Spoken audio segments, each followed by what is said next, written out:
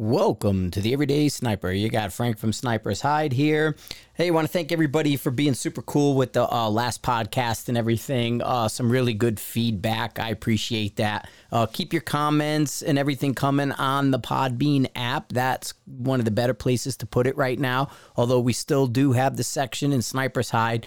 A lot of back and forth on Sniper's Hide going on with the comments. We have the Everyday Sniper podcast section, as well as a few others happening. Quick updates, as I mentioned, the Minnesota, I don't know, I think it's pretty full.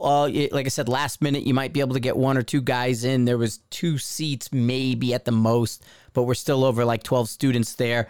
Same thing, we're pretty full with the tread proof. There was 1 seat, and I hadn't checked, but as of Monday, we had 1 seat still left in the class.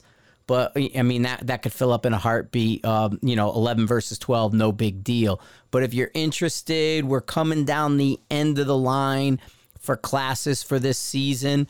So if you want to take one, I suggest you jump in. I'm looking at possibly throwing a waiting list class together in September. So if you can make a last-minute class out here in Colorado, we had a bit of a waiting list in the August one, which is this weekend. I got class starting tomorrow. The August class is full, and the October class was full, and that pretty much ends our season locally and what's going on. But I didn't have anything on the books for September, so we might put one in because there was a waiting list. So if that's something you're interested, drop me a note in the Podbean app and say, yes, please open that up.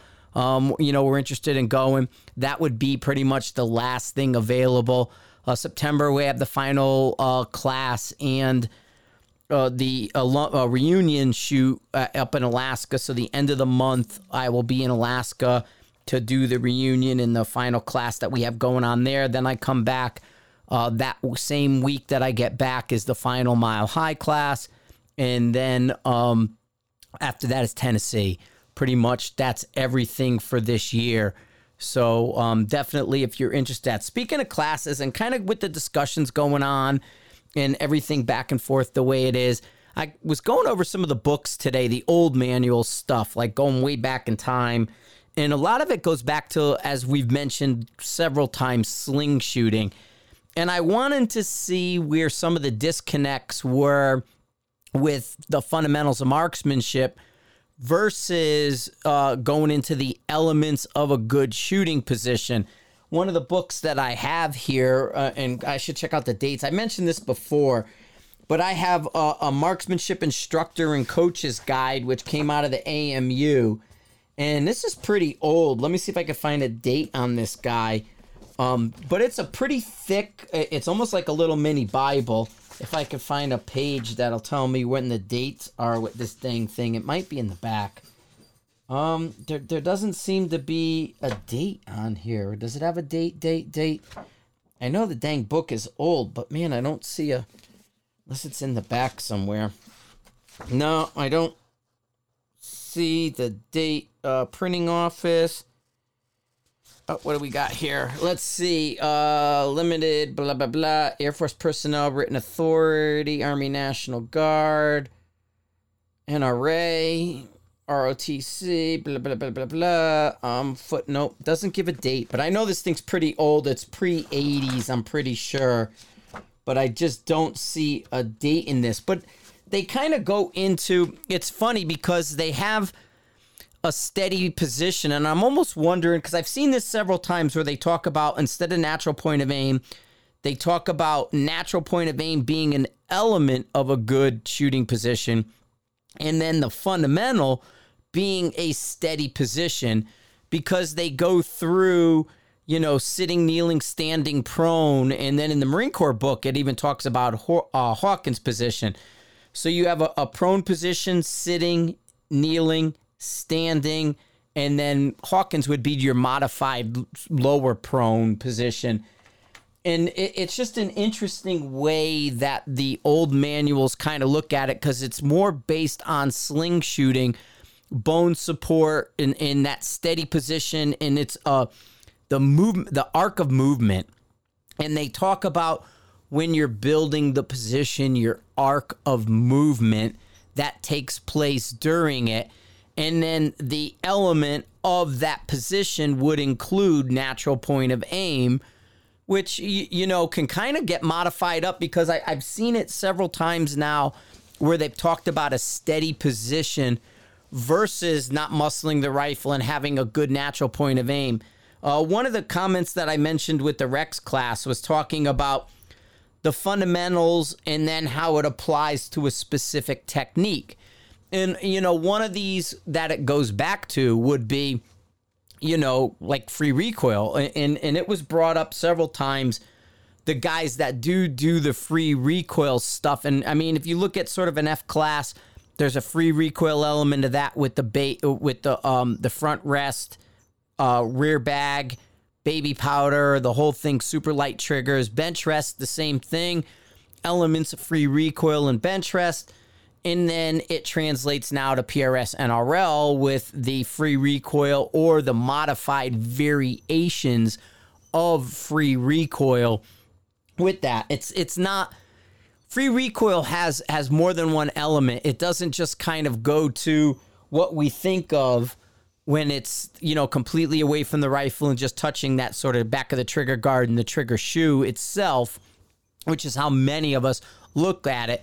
There's also sort of that light touch where the rifle is not being influenced, but allowing to recoil into the shooter's body. This is sort of similar to what the F-class guys do. Okay, they have the stop on the front of their rest. They slide the rifle to that. They let it come back a certain amount, and they try to be consistent, right? How much movement do you give the rifle, which gives it that consistency of shot? Because, I mean, literally, if you left a rifle to its own devices and where it's not going to essentially fall over, and you allow it to do the same thing every time and not being influenced by the shooter, it should be a dumb machine and do the same thing over and over and over again, right? You know what I'm saying?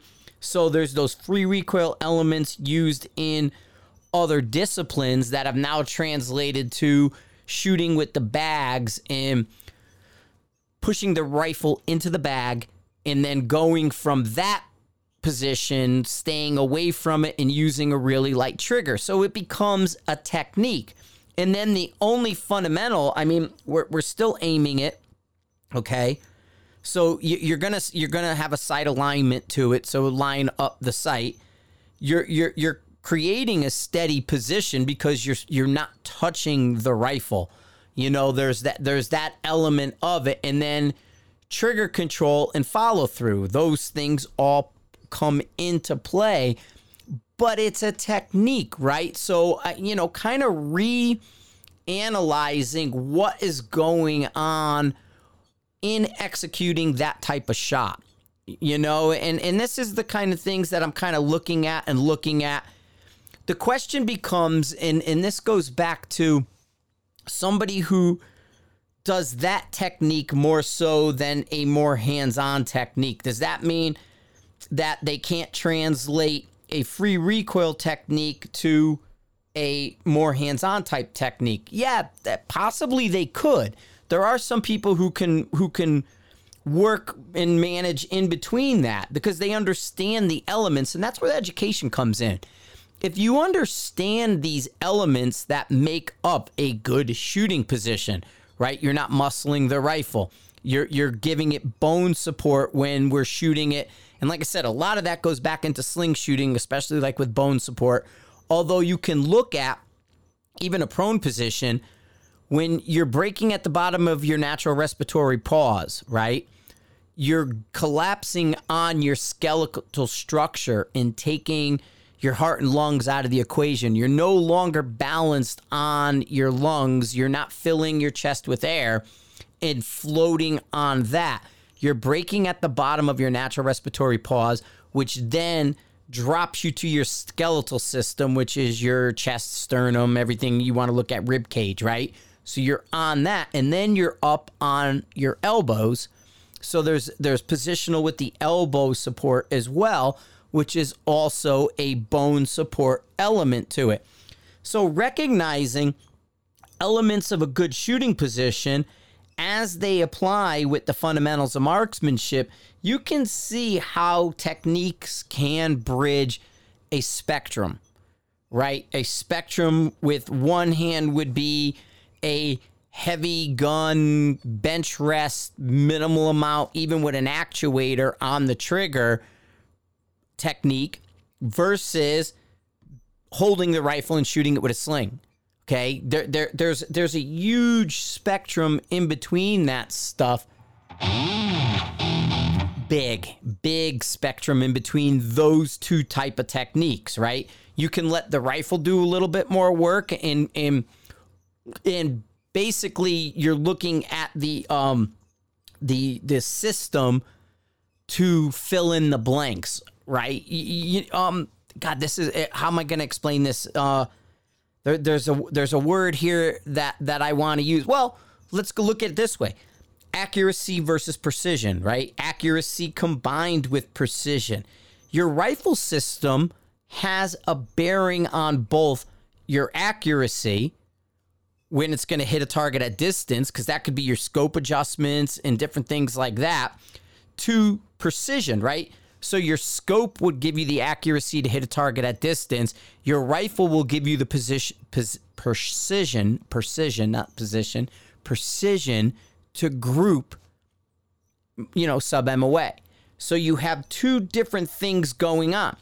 Now, if we break down our accuracy, how do we get accurate? Well, we affect both of these things, as well as the rifle system affects both. If our position is jacked up and we're putting too much into the shot, well, our precision's going to suffer. Because our precision suffered, we may not be accurate on target, okay? If we're not able to go and look at our data and extrapolate what we need to hit a particular target, we also won't have accuracy, and that's where your sort of data books come in. All of these things tie into each other. So while we can get away with a lot, and we really can, I mean, especially nowadays, when we're looking at the quality of the rifle systems, the quality of the barrels, the way the stocks are designed, what we're using to hold those rifles in place, bipods, tripods, the bag systems, right? Those all lend into the accuracy, precision side of things. And then we bring us in with the fundamentals of marksmanship, and then how well we can apply the elements of a good shooting position. And I look at this as sort of my job is to educate the listener, the shooter, the people on the other end of the microphone to understand how each one of these elements affects the shot.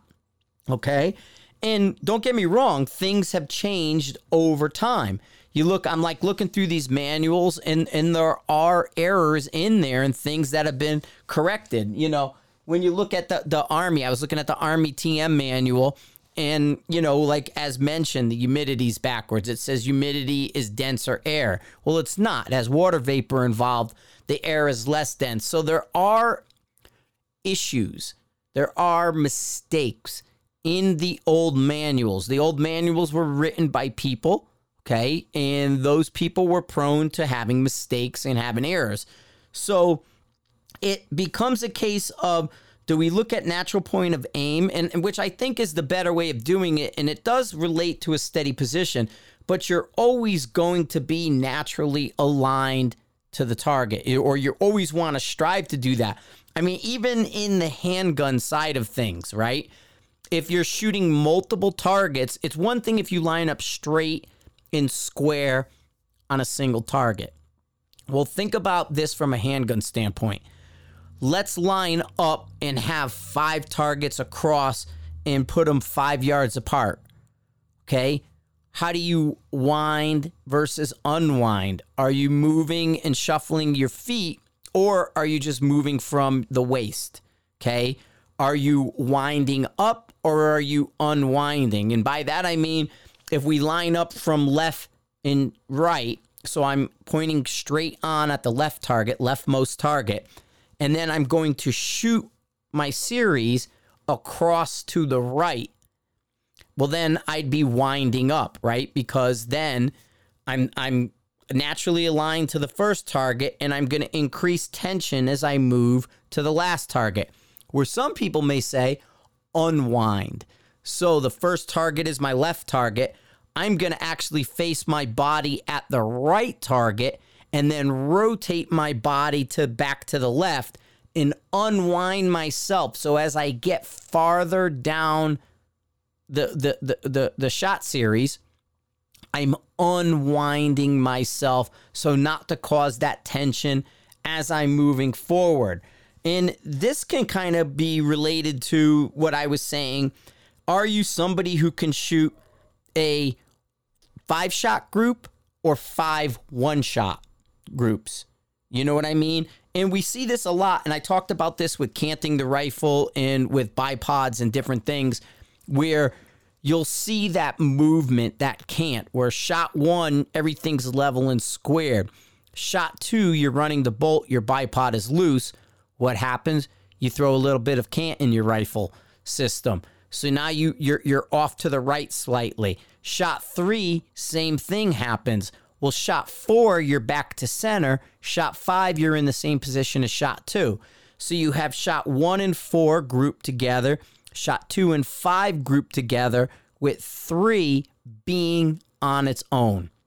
Okay, so if you see this sort of group pattern start to appear, it's something to look at.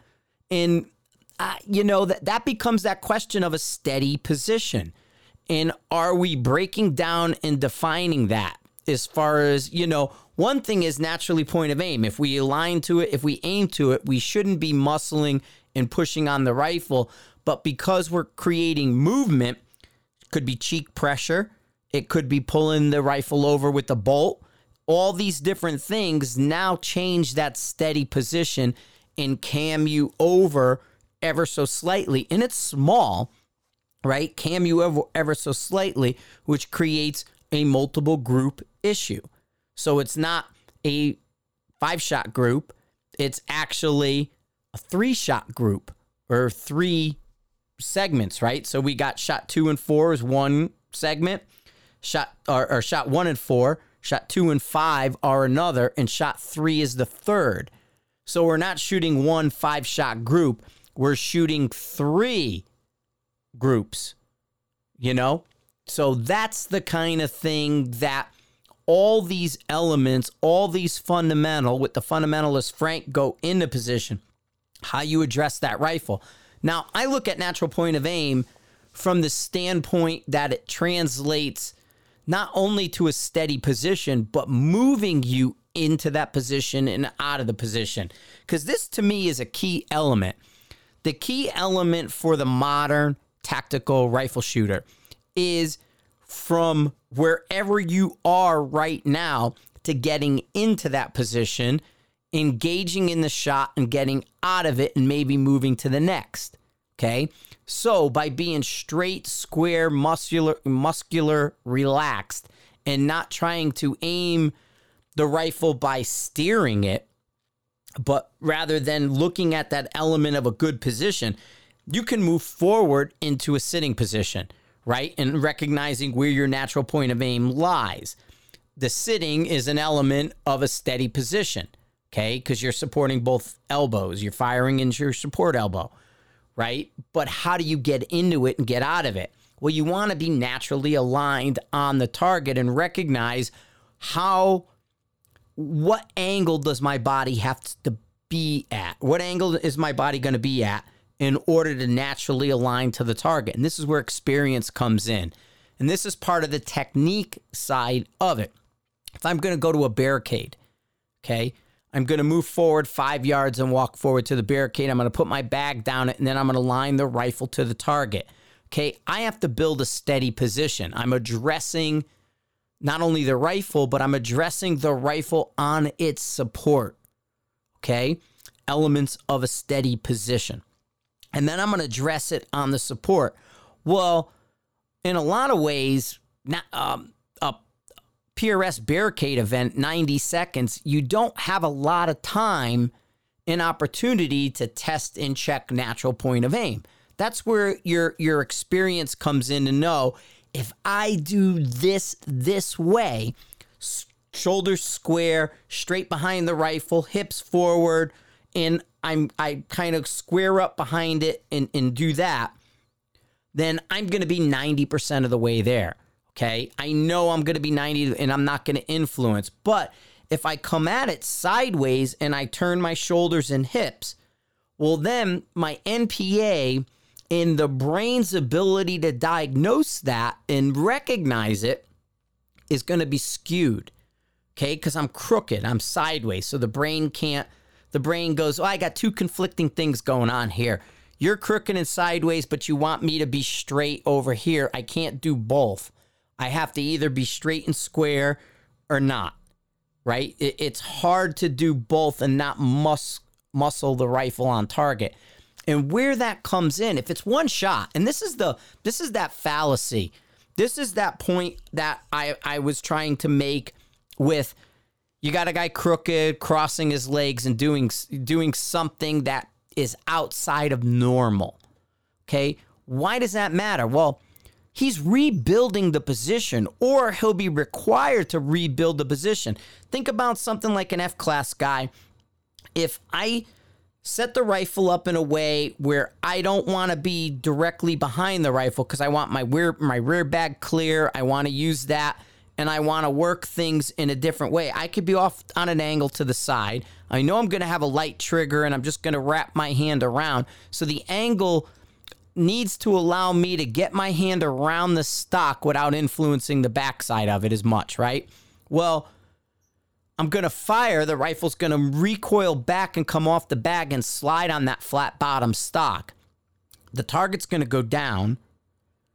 I'm going to be doing other things, getting ready for the next one, pulling out the empty. I'm going to be marking a book. There's going to be a couple things that I'm going to do.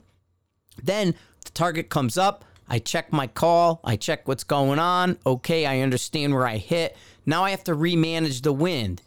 Well, you're kind of resetting and rebuilding everything again. While you're shooting a group, you're shooting one-shot groups under a single condition. Then you have to reset and prepare for the very next condition. Understanding conditions will repeat. Okay?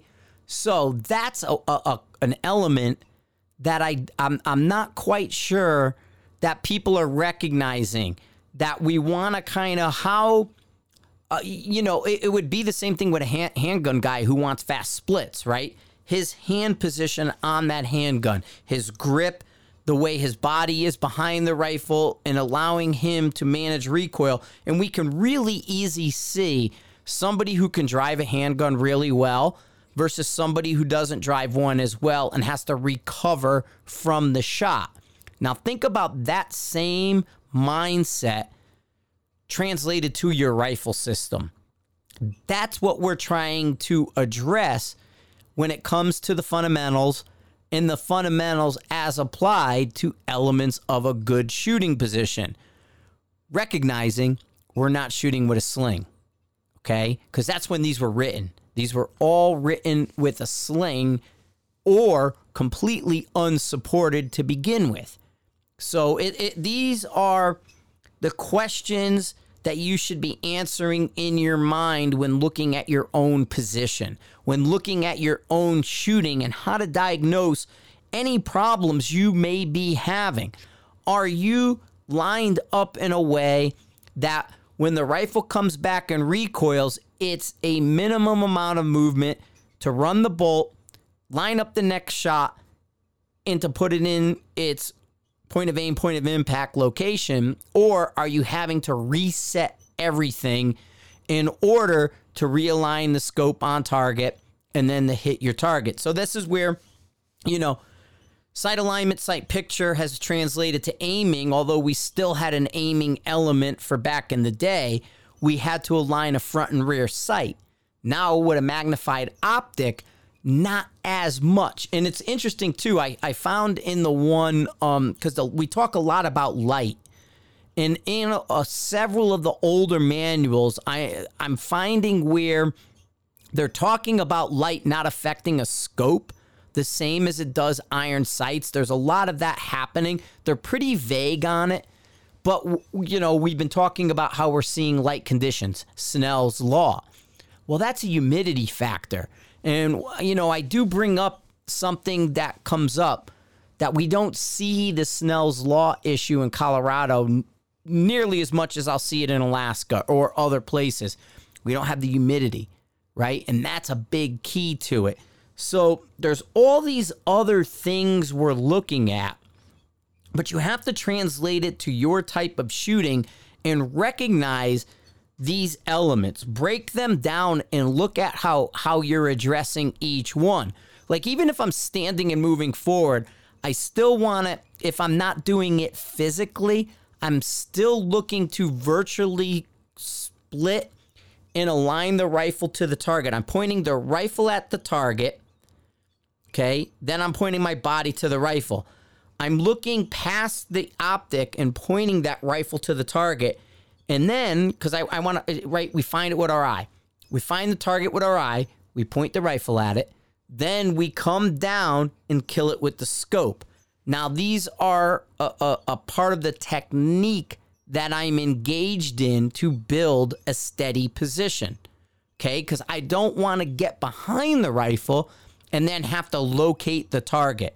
I don't want to have to, or I'm trying to build a steady position that is naturally aligned to the rifle as quickly as possible without having to go through the gross adjustment and the fine-tune adjustment for natural point of aim. Because we have a gross adjustment where we close our eyes, go through a couple breathing cycles, open our eyes, and see where the rifle is.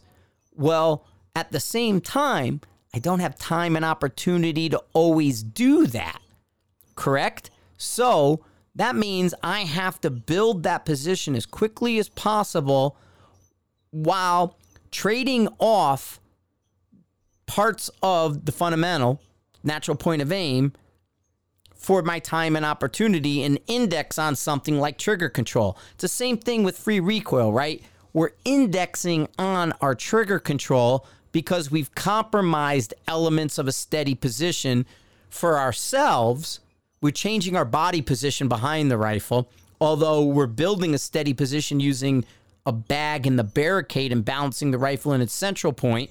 And part of that might be the weight and balance and how you had that rifle built, okay? Straight taper barrels, weight systems, balancing for the center right in front of the mag well to the best of your ability. So then the bag supports that balance, okay?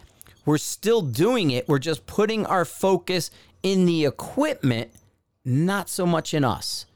Okay, so when you're looking at all these things, recognize, yeah, we do see all these other things in these techniques, but they're of varying degrees. It's no more put 100% of this behind the rifle or do your best to do, it's now, okay, we're going to do 25% of us because we're going to stay away from it. So that 25% may be just where I index my thumb on the back of the trigger guard and I have my finger on the trigger shoe, and then my support hand is holding the rifle down into that balance point. So I'm taking the balance point of the rifle and trying to drive it into the ground and hold it in the middle, okay? We know if we let go of it, it might fall. So we don't want it to fall. We have to balance it. So look at these fundamentals. Look at the elements of a steady position to recognize where we are with what we're doing to execute the shot, okay? What are you doing to support the firing task? That's a key point of it and how we support the firing task, which brings us to that trigger control and follow through. Now, I've seen it written as trigger squeeze. It's trigger control. Okay, we want to control that shot and then follow through. Yeah, of course. I mean, guys, follow through I call the forgotten fundamental. And clearly there's people out there who can completely eliminate follow through and yet hit their target really well. You know what I mean? Because they've used they basically bought the ability to not follow through by going with the lightest trigger possible, okay? It's beyond light, it's minimizing movement, and you're coming right off, and then you're hoping the weight in the design of the rifle keeps that arc of momentum as small as possible, right? Why do we want a light trigger? To minimize the arc of movement. So the smaller and the lighter on that trigger, the less movement we can induce to the system. If we put a 6-pound trigger in there, well, we're between 0 and 5.5 pounds, there's a lot of potential to pull that rifle off target. Okay, there's a lot of potential to increase that arc of momentum, that arc of movement within the system. And so the answer is go lighter. Go lighter. So that way there, if our trigger control is lacking, that trigger system will take care of it. Right? Some ghosty stuff right there, man. So you know what I'm saying? So that's where I talk about you could buy a hit. Okay? I can design a rifle, and let's go to the full rigs of benchrest. You can go get a barreled action in a 100-pound fixture with a plunger actuator and the scope being off center, so I never have to influence that rig, and I can stack them in. Okay? No marksmanship required because I'm purchasing element of a steady position. Well, how do I fix that? 100-pound fixture. Good. Got it. Okay. The sight alignment. How do I make sure that's good? Bring it over to the side and make sure the optic doesn't influence the rifle system. So when I'm trying to sight the rifle, I can put it in, I can aim it without influencing the same time, right? So I don't have to maintain the aim if I can lock it down. Then when it comes to trigger control and follow through, I'm letting a mechanical system do it to remove any potential error of me. And then I don't have to worry about follow through because the heavy system is going to take care of that for me. We're going to let the rifle whip. We're going to let the harmonics do its own thing without any kind of influence disrupting that wave. So that harmonic wave is identical every single shot, because there's no third-party influence to that that wave. You know what I mean? So, yeah, I mean, you can totally have a guy out there who is a world record holder with 0 fundamentals. Okay? That's a completely capable thing.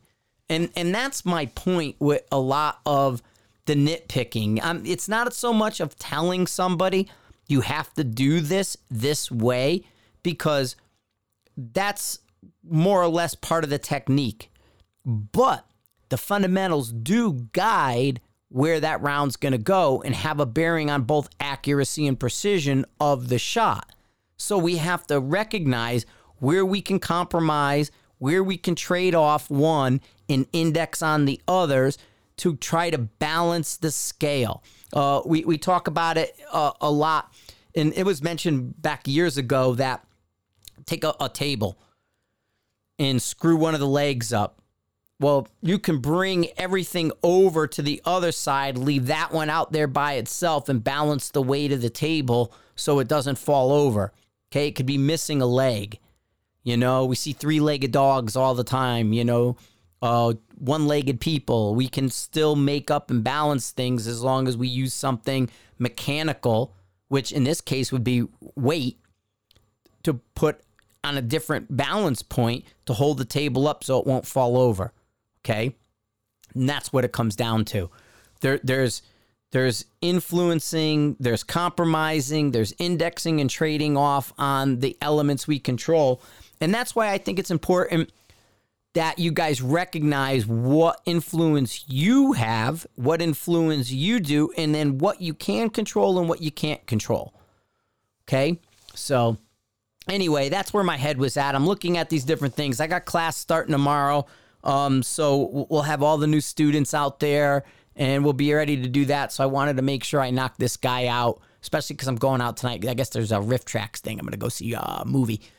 But cool. Well, I hope you guys had a good time. And like I said, I really appreciate everybody's attitudes towards the last podcast that I made. I think everybody got it. I didn't see any kind of negative that came of it. But think about your fundamentals that way. Think about your elements of a good shooting position. And we do recognize that you are able to put those into play even when you're sort of not. Okay? Because there's two sides of this. Accuracy and precision can come from us, but they also can come from the weapon system. And the two of them work together. We can put more focus on the weapon system and spend more money, or we could put more focus on us. Okay? I mean, that's where you start to see the conversations of, well, gee, you're shooting a stock Tikka with factory ammunition and you just put them all in one hole. Well, that's a fundamental thing. We got a good system, but it's not an expensive system. We're using something that might have an SD of, 12 or higher, and yet the guy is still able to group them really well. And we see this in class after class after class. I mean, the Tikka is a fantastic platform for this. Okay, it's just in the slow node. Well, when we see a student who steps up and we're on them, and then they're putting one whole groups with a rifle system that costs less than $2,000 using factory ammo and not hand loads, that you contribute back to the fundamentals of marksmanship. If you get a guy who shows up with an $8,000 rig with a straight taper barrel with a weight system in his chassis has an extra long forearm with a bipod like an Elite Iron Revolution on it and a better rear bag in the back that will take up that pressure, put a bigger... So we got Elite Iron bipod. We got an MDT ACC chassis, right? And it's got its weight system in it. We got a straight taper 6mm, and then we go and get on it. Well, we can get away with a lot more because that weight is going to mask and minimize our movements. That long radius, right? The bipod's going to be out there farther, closer to the end of the barrel. That's going to help minimize movement. Where we put that, right? We're at the back of the rifle at the trigger. Where we put that bipod has bearing on the movement that's translated from us to the end of the barrel. Okay? The weight system in that rifle has bearing on the movement that's translated from us to the rifle. Okay? Your scopes, your magnification. Some guys want that, if it's an F-class thing, a 55 power scope.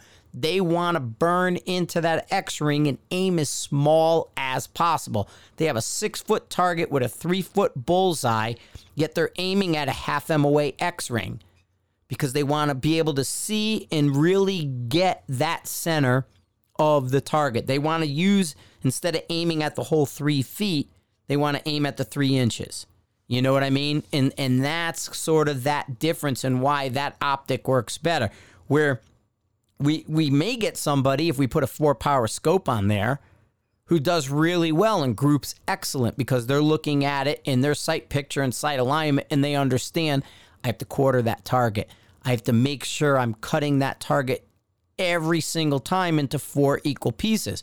When it's a 4X and 3 feet tall, that becomes a harder job, right? Versus a guy who might have a 55 power scope on a 3-inch target at the same distance.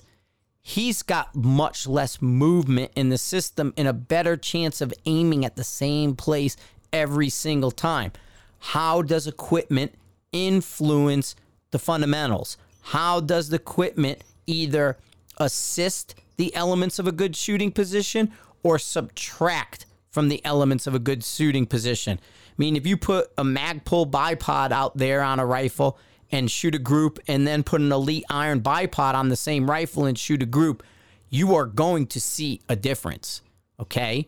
Maybe if you did 10 5-shot groups, you'd see 3 of them that are similar, but overall, there's going to be an over and under, a plus and minus of one system versus the other. I guarantee it. And that's what we're talking about when it comes to balancing these fundamentals, looking at the elements of a good shooting position and how they translate to the weapon systems that we're shooting, and then where they apply. Hopefully this makes and resonates with some of you guys out there, because to me, it's sort of like explaining myself and our philosophy. I know we harp, again, it's the Indian, not the arrow. It's the Indian, not the arrow. But if you gave that Indian a super sharp, nice, crazy broadhead with a graphite friggin' arrow and, some kind of crazy, well-made recurve bow, it's going to be better than a stick with a friggin' piece of gut attached to it. You know what I mean? And something he tried to whittle straight. Okay? There's a difference in something I made in the field and some techie piece of equipment that I bought. Okay? Look at those different things, and then you can recognize, you can go and buy a hit. Yeah, that doesn't translate because that guy's got a $10,000 rig. He's doing this to minimize himself and take him out of the equation, and he's shooting really well. We get it, okay?